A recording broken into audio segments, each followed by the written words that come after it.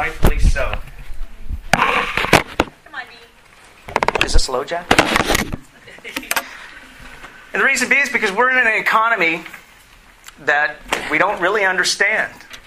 Where people have been devastated, people have lost everything that they own, and we ask the question, why? Why would God allow this? Why would this happen to me? And sure enough, the answers can be found in the Ventura County Star. I kid, it's in the Bible. I'll be speaking from the New Living Translation, and the title of my message is, In the Beginning, There Were Consequences. All right. Turn with me in Genesis chapter 2, starting in verse 8. Amen. That's in the first part of the Bible. Thank you. Just here to help. Come on, Dee. It says, Then the Lord God planted a garden in Eden, in the east. There he placed man he had made. The Lord God made all sorts of trees grow up from the ground. The trees were beautiful and produced delicious fruit. In the middle of the garden he placed the tree of life and the tree of knowledge of good and evil. A river flowed into the land of Eden, watering the garden and dividing it into 4 branches. The first branch was called Pishon, flowed around the entire land of Havilah, where gold was found. This gold of that land was exceptionally pure. Aromatic resin and onyx stone were also found there. The second branch was called Gihon, flowed around the entire land of Cush. The third branch is called Tigris, flowed around the land of Ashur. The fourth branch is called Ephrates. The Lord God placed the man in the garden to attend and watch over it, but the Lord warned him, you may not eat the fruit. You may eat freely of the fruit of every tree, except the tree of knowledge, good and evil. If you eat that fruit, you are sure to die. The Lord God said, it is not good for man to be alone. I will make him a helper who is just right for him. So the Lord God formed from the ground all the wild animals, the birds of the sky. He brought them to the man to see what he would call them, and the man chose a name for them all. He gave names to all the livestock, all the birds of the sky, all the wild animals, but still there was no helper just right for him. So the Lord God caused the man to fall into a deep sleep. While the man slept, the Lord God took out one of the ribs of the man, closed up the opening, and then the Lord God made woman from the rib. Amen. And he brought her to the man. That is awesome. Yeah. Amen. Amen. I got to tell you, if someone came up to you and said, this whole description, how would you like to live there? What would you say? Oh, yeah. Oh, yeah. Absolutely. If someone said, you can work here and it would be great. The only boundary that he set was just a small note. Can't eat from that. Everything else is cream cheese. How would that be? That is awesome. God strove to have a great relationship with Adam. He had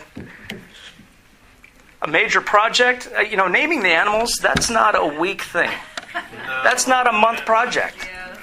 He brings him in on the ground level, wants to encourage him and says, hey, why don't you name this? And lets him play a key role in it. Imagine he's, all these animals going through. He goes, well, that's a ring-tailed lemur. You think? We have no idea. But it had to be something where it's like, look, I want you to have a great relationship with me. Therefore, I'm going to bring you. I want you to share in all of this. He sets him up with a blind date on a woman. It appears to have worked out. And then he logs on to Facebook and says, hanging out with my woman. And then Eve logs on and says, likes. And it goes. And God has done some amazing things in my life. He has met unequivocally every need that I can think of. And far surpassed that. He has met things that he works in my life in ways that I have no idea. Come on, That's Dave. right. And that's the thing. He continues to do that and set me up for success. Amen. He meets a lot of things above and beyond my needs. Like, man, I think Dean would be encouraged with this. Like, Adam already had a job to care and tend the garden. He already had that. Right. But I want you, hey, we're going to have this executive board meeting. You're going to do this.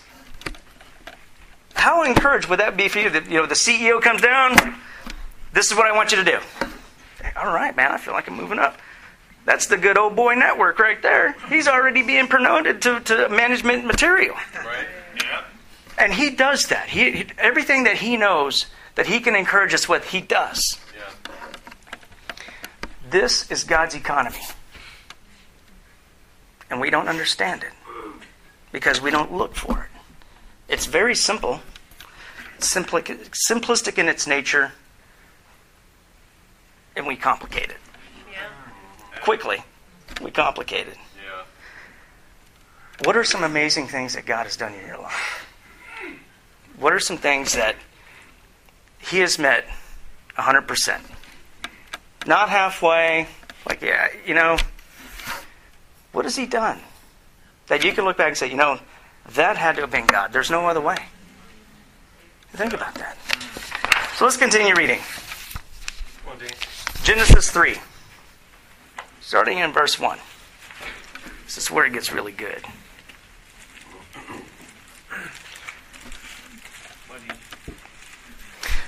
The serpent was the shrewdest of all wild animals the Lord God had made. One day he asked the woman, "Did God really say you must not eat the fruit of any tree in the garden?" "Of course we may eat from the trees in the garden," the woman replied. "It's only the fruit from the tree in the middle of the garden that we are not allowed to eat. God said you must not eat or even touch it. If you do, you will die." "You won't die," the serpent replied to the woman. "God knows that your eyes will be opened as soon as you eat it, and you will be like God, knowing both good and evil." The woman was convinced. Sound argument there. The woman was convinced. She saw that the tree was beautiful, its fruit looked delicious, and she wanted the wisdom it would give her. So she took some of the fruit, ate it, then she gave some to her husband, who was with her at ground zero. And he ate it too. At the moment their eyes were open, and suddenly they felt shame at their nakedness, so they sewed some fig leaves together to cover themselves. When the cool evening breezes were blowing, the man and his wife heard the Lord God walking about the garden, so they hid from the Lord God among the trees. And he goes on, they discover it. But what happens? Drop down to verse 11. "Who told you you were naked?" the Lord God asked. "Have you eaten from the tree whose fruit I commanded you not to eat?" The man replied, "It was the woman." The wheels on the bus go round and round. Threw her right up. It was the woman who gave me the fruit, and I ate it. Then the Lord asked the woman, "What have you done?" "The serpent deceived me," she replied. "That is why I ate it." No one taking responsibility, just like in today's economy. No one takes. Where's the government? All of this stuff is happening. No one's taking responsibility. So drop down into verse 16. It says, the Lord speaking to the woman, "I will sharpen your pains of pregnancy. And in pain you will give birth. And you will desire to control your husband." That's funny. "You will desire to control your husband, but he will rule over you." And to the man, since you listen to your wife, since you listened to your wife and ate from the tree whose fruit I commanded you not to eat, the ground is cursed because of you. All your life you will struggle to scratch a living. It will grow thorns and thistles for you, though you will eat of its grains. By the sweat of your brow you will have food to eat until you return to the ground from which you were made.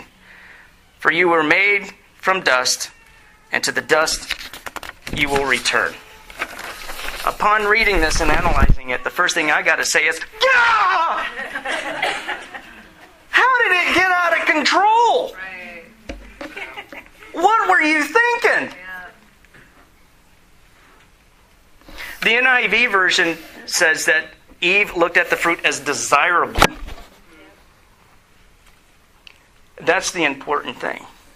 Because up to this point, we don't have a lot of timeline.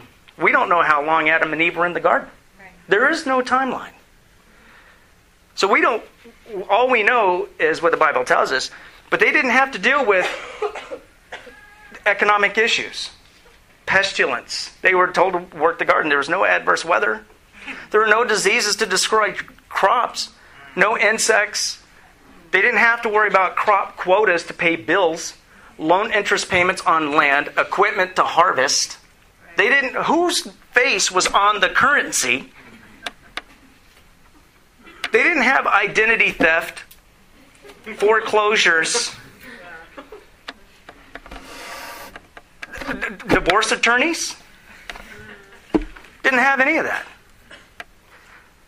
This is the beginning of man's economy. This is what we must understand. And all we know is this economy.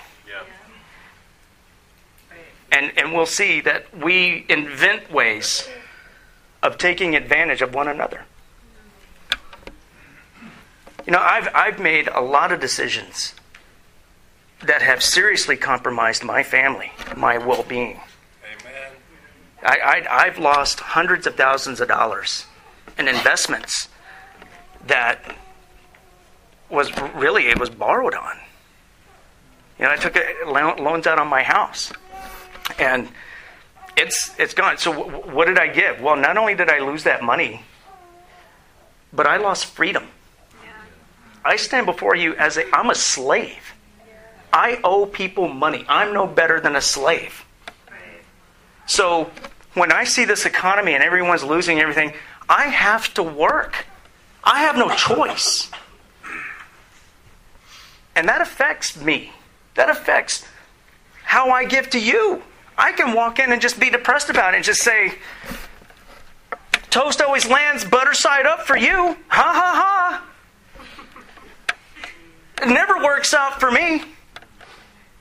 Why is that the case? How come every day it looks like it's great, ticker tape parade, and it just crumbles around me? Everything I touch, I can seriously, and I get embittered. There's a point at which I hated God.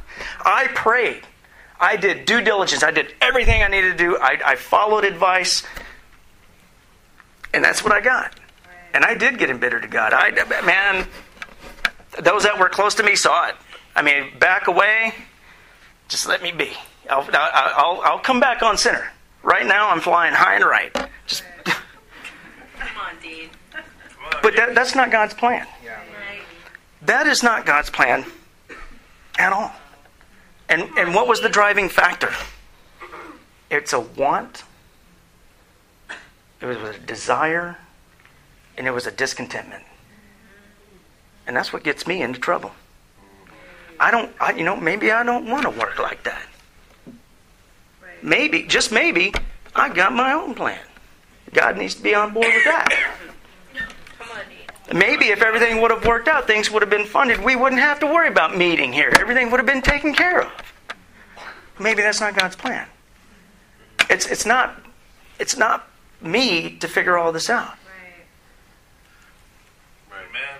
My job is follow God wholeheartedly. My needs are content. Once I do that, and put away my wants, desires, and discontentment, I'm not anybody's slave.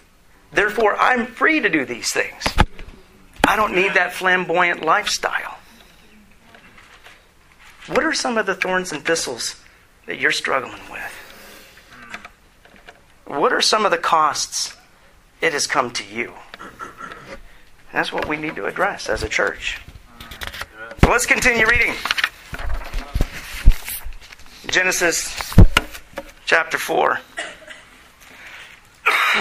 Starting in verse 3. I'm starting to lose my voice. Come on, Dean. You're great. Starting in verse 3 says, when it was time for the harvest, Cain had presented some of his crops as a gift to the Lord. Abel also brought a gift, the best of the firstborn of the lambs of his flock. The Lord accepted Abel and his gift, but he did not accept Cain and his gift. The Lord made Cain, this made Cain very angry, and he looked dejected. Why are you so angry? The Lord asked Cain. That's convicting to me because that was the same thing. Why are you so angry, Dean? Why do you look so dejected and depressed? Will you not be accepted if you do what is right?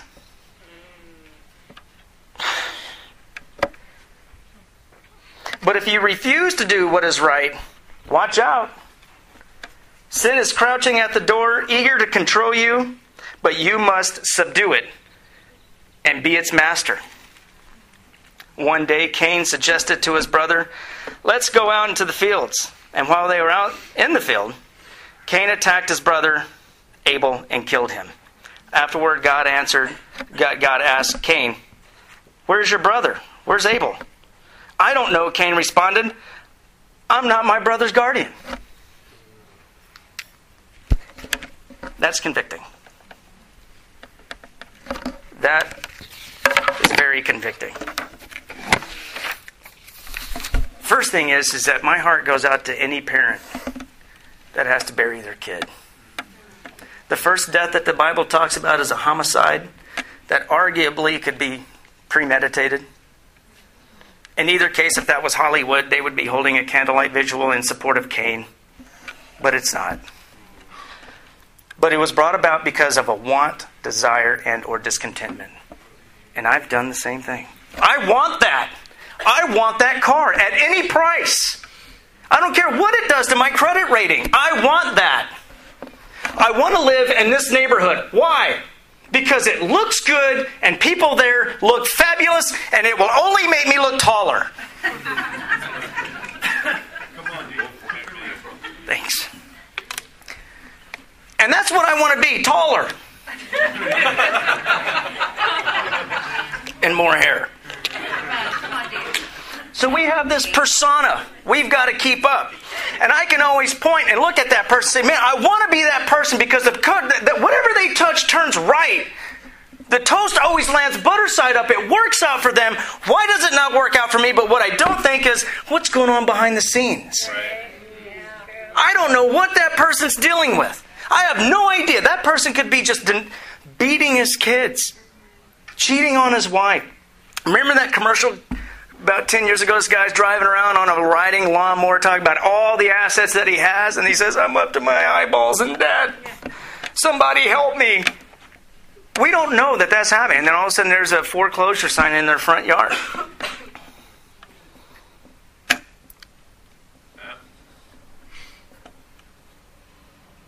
What is amazing to me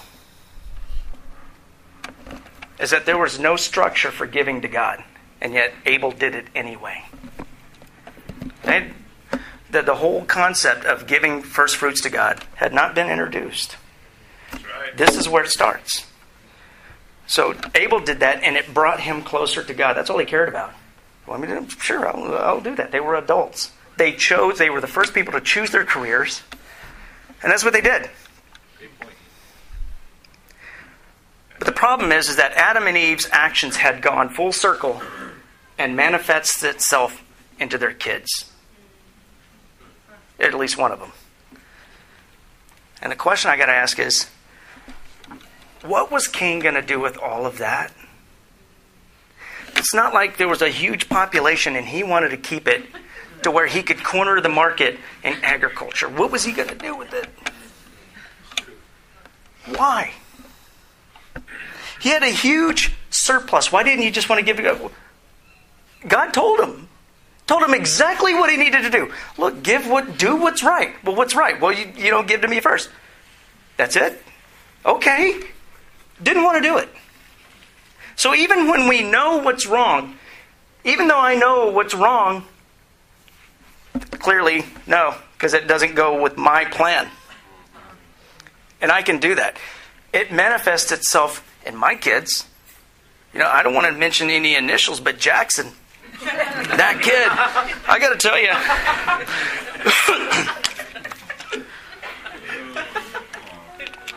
we can take him to his favorite place is McDonald's. He doesn't even call it, he calls it Donald's. And we can get it, and when we go out to eat as a family like that, I try to get actually less than enough. Because, I don't like leftovers. I don't like spending more money than what's required. And so he'll leave half of his food there. And they're fries. It should be part of the food group, right? And I'll say, well, are you going to eat that? No, he'll go outside, to the play area and he'll play around. Come back 10, 15 minutes later, they're still there. I'm eating them. And then he implodes. I'll buy you some more. It's never going to be enough. And then even if you can calm him down and get him more, he's not going to eat it. Yep. And I think, well, where did he get that?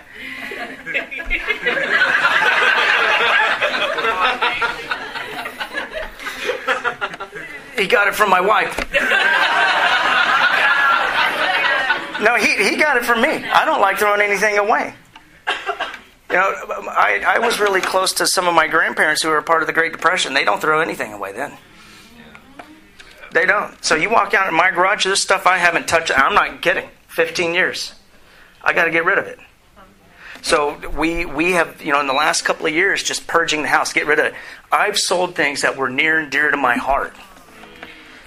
To just say, you know what, God, this is yours. This is my way. Why am I going to do it? Because if I can do it with that, I can do it with that garbage. I can get rid of it. That's where my kids are getting it. Christmas time, we get the kids one gift each and then something together. Our relatives just give them tons of gifts. They say, pick out one. The rest of them are getting donated. And the reason being, before we started doing this, you'd find toys that never left the box. That's where they were getting it from me. What's being manifested in your kids? What are they picking up? What are you doing about it? As you read further into the Bible, you don't have to go too much further to start reading about slavery, actual slavery. And I mean this. So we talked about the beginning, how it gets worse. Imagine your kid being sold into slavery. God had this whole plan. And now, as a result of the want, need, and desire, I know I need to harvest my own field. But I'm not going to do it. I'm too lazy. That guy seems pretty weak, so I'm going to beat him down and enslave him and make him do it. God never condones any of this. He never condones slavery. He never condones governments or anything. What he says is, hey, obey your masters. Don't give them a reason to beat you. And masters, I'm holding you to a higher standard. The governments, if paying the tax is what you need to do to be above reproach, to be about your true purpose, do it. Do it. And the governments will be held accountable. But be respectful. He does not condone any of this. Why? This is man's economy. And it gets worse. 10 years ago, you could have taken a $100 bill, threw it out into the road, and got 10% return on it. Now, one person can affect an investment. Warren Buffett can take 15% out of any one investment, and it'll crash. Apple stock dropped when Steve Jobs died. You want to trust in that? that's what you want. That's what I wanted. Not anymore. It's not stable. Let's continue reading. Let's go to the New Testament. In Acts chapter 5. How's everyone doing? Good. Need to wake that brother up in the back. I'm kidding. Give me an amen when you're there. Acts chapter 5.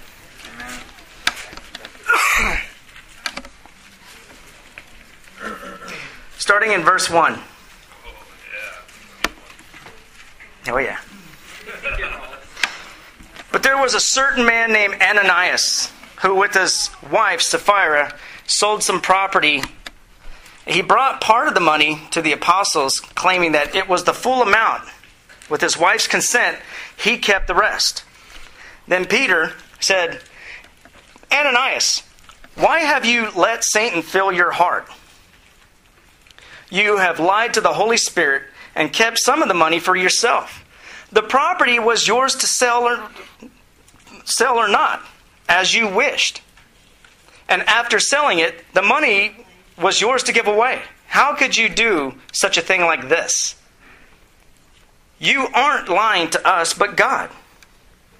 As soon as Ananias heard these words, he fell to the floor and died. Everyone who heard about this was terrified. And some young men got up, wrapped him in a sheet, took him out, and buried him. About 3 hours later, his wife came in, not knowing what had happened. Peter asked her, Was this the price you and your husband received for the land? Yes, she replied. That was the price. Peter said, How could the two of you even think of conspiring to test the Spirit of the Lord like this? The young men who buried your husband are just outside the door, and they will carry you out too. Instantly she fell to the floor and died. When the young men came in and saw that she was dead, they carried her out and buried her beside her husband. Great fear gripped the entire church and everyone else who heard what had happened. So this is happening. Thousands have been baptized. And at the end of Acts chapter 4, it says that the body was like-minded, heart, mind, body, spirit. No one claimed that their possessions were their own. And it specifically says that there was no one in need. Amen. There's only 2 parts in the Bible where this has ever happened. Everything is in unison. No one cares about anything else but meeting needs and the fellowship. And that's in the garden and right here.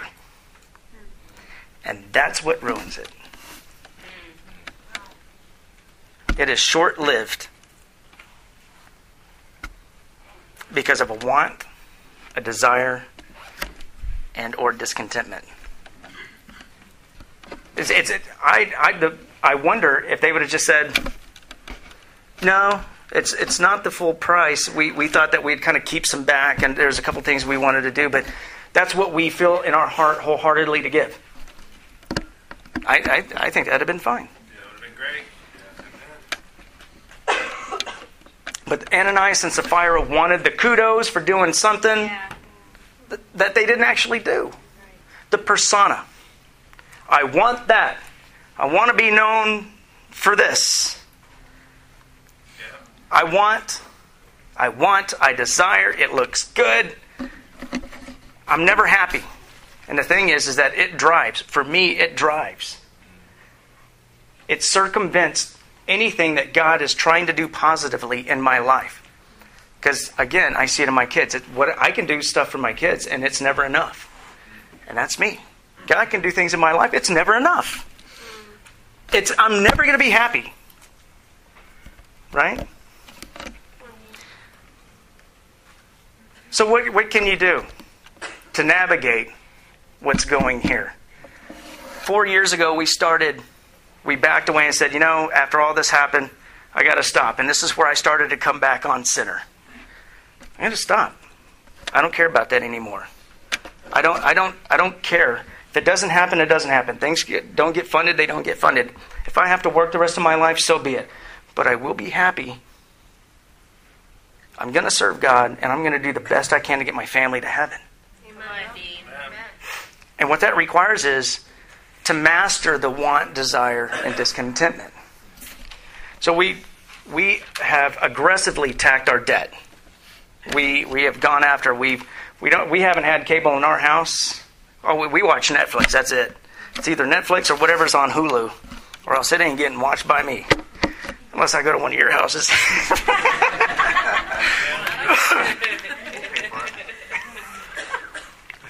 Just saying. I went without a cell phone for 6 months, and now I have a prepaid, and oddly enough, it's not an iPhone, but you know what it does? It makes calls. I did dial-up. I did dial-up for 6 months. I got rid of, all of that. And in the event I ever get an iPhone again, my ringtone, I want it to be that electronic handshake. Because I'm telling you, that was awesome. And I look for ways of saving money, sell things, everything. So my point is, and it hasn't been easy. Satan has gone after me. There's a lot of things that I've wanted. We've had major repairs that we've had to do to our vehicles, our house. But prayerfully, by this September, we will be out of consumer debt. Wow. The only thing we will have is our house and house-related. The house, the second stuff, and then it's take care of it. But, we're not out of the woods. Last 2 years, Juliet's job has been on the chopping block. It's going to be on the chopping block this year. And just keep on keeping on. Be faithful with what I have. And it's not easy. Again, this doesn't change. I didn't get into this position in one day. I'm not going to get out of it in one day. But here's some scriptures that help. You don't have to turn there, but you can write these down. In Isaiah 55, 8 and 9. Okay. My thoughts are nothing like your thoughts, says the Lord. My ways are far beyond anything you could imagine. For as just the heavens are higher than the earth, so my ways are higher than your ways, and my thoughts are higher than your thoughts. Deuteronomy 10:14. Look, the highest heavens and the earth and everything in it all belong to the Lord your God. Psalms 24:1. The earth is the Lord's and everything in it. The world and all of its people belong to Him. 1 Corinthians 10:26. For the earth is the Lord's and everything in it. I believe it's pretty clear. Psalms 34:9 and 10. Fear the Lord, you godly people, for those who fear Him will have all they need. Even the strong young lions sometimes go hungry, but to those who trust in the Lord will lack no good thing. Amen. That's awesome. Matthew 6:31 through 33. So don't worry about these things saying, what will we eat? What will we drink? What will we wear? These things dominate the thoughts of unbelievers. But your heavenly Father already knows your needs. Seek first the kingdom of God above all else. Live righteously, and He will give you everything you need. Philippians 4:11 through 13. Not that I was ever in need. This is convicting. The other stuff wasn't. For I have learned how to be content with whatever I have. Amen. I know how to live with almost nothing or with everything. I have learned the secret of living in every situation, whether it is with a full stomach or empty, plenty or with a little. For I can do everything through Christ who gives me strength. Amen. 1 Chronicles 29:11 through 12. My favorite. Yours, O Lord, is the greatest, the power, the glory, the victory, and the majesty. Everything in the heavens and earth is yours, O Lord, and this is your kingdom. We adore you as the one who is over all things. Wealth and honor come from you alone. For you rule over everything. Power and might are in your hand. And at your discretion, people are made great and given strength. And I leave you with this comment. I have underestimated Satan's objective. He's not concerned with winning me over. His objective is to obscure my focus. I cannot simultaneously focus on two different points at the same time. I need to keep that in mind. We need to keep that in mind. In using the power of wants, desires, and or discontentment that I have let reign in my life so prevalently, I can see how easy it was for all of this to have happened with an apple. Have a great day.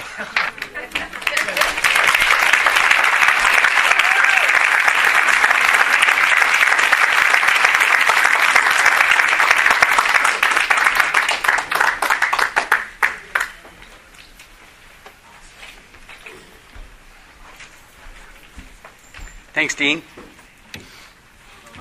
First time I ever had to adjust this. My name is Rodney Chavez. Going through a lot of changes, Rodney. Well, like Dean, Rodney has always wanted to be taller.